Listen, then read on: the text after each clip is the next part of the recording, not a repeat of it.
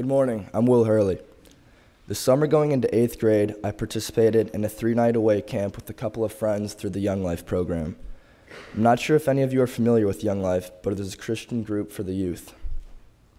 Although I had a great couple days at the camp filled with fun activities and meeting new people, I did not completely agree with their message.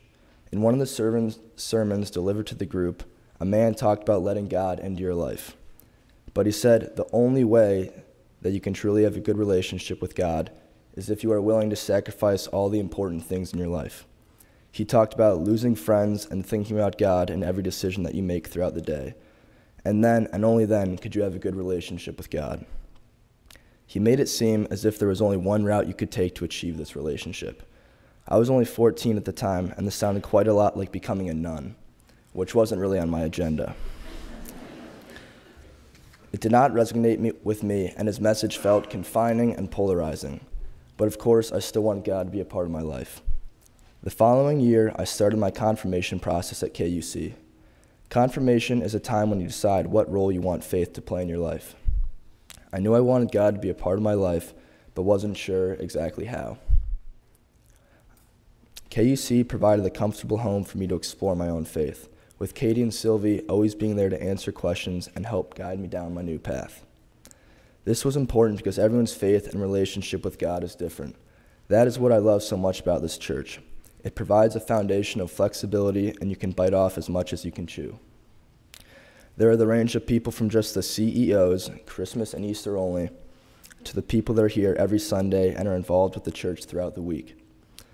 Everyone's relationship with God and faith waxes and wanes at some point in their life, but either way, KUC is always a place that welcomes you with open arms, regardless of where you are on your journey. In high school, I then became involved in KUC's mission trip program called Impact. My first trip was to Jamaica 2 summers ago and then Belize last summer. These 2 trips have been some of the best times of my life. During my first trip to Jamaica, I was uncomfortable the first few days and was eager to get back home. But just 6 days later, I never wanted to leave the place.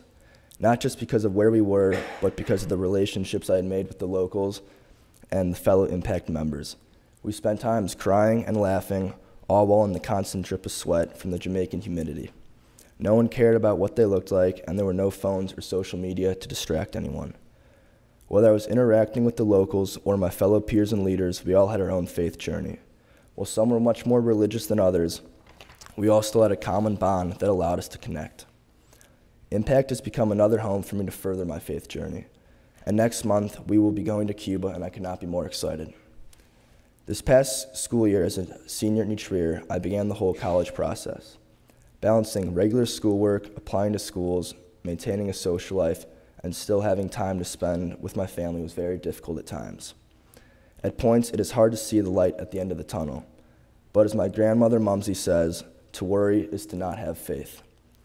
I learned that sometimes you just have to take it one day at a time and trust that things will work out. They may not work out as you imagine, but it always does end up being okay. And before I wrap up here, this is a quote I'd like to share that was given to me after my confirmation, and it's been sitting next to my bed ever since. It reads, "If God brings you to it, he will bring you through it.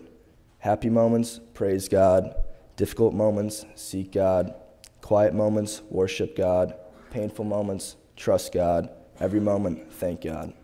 Thank you.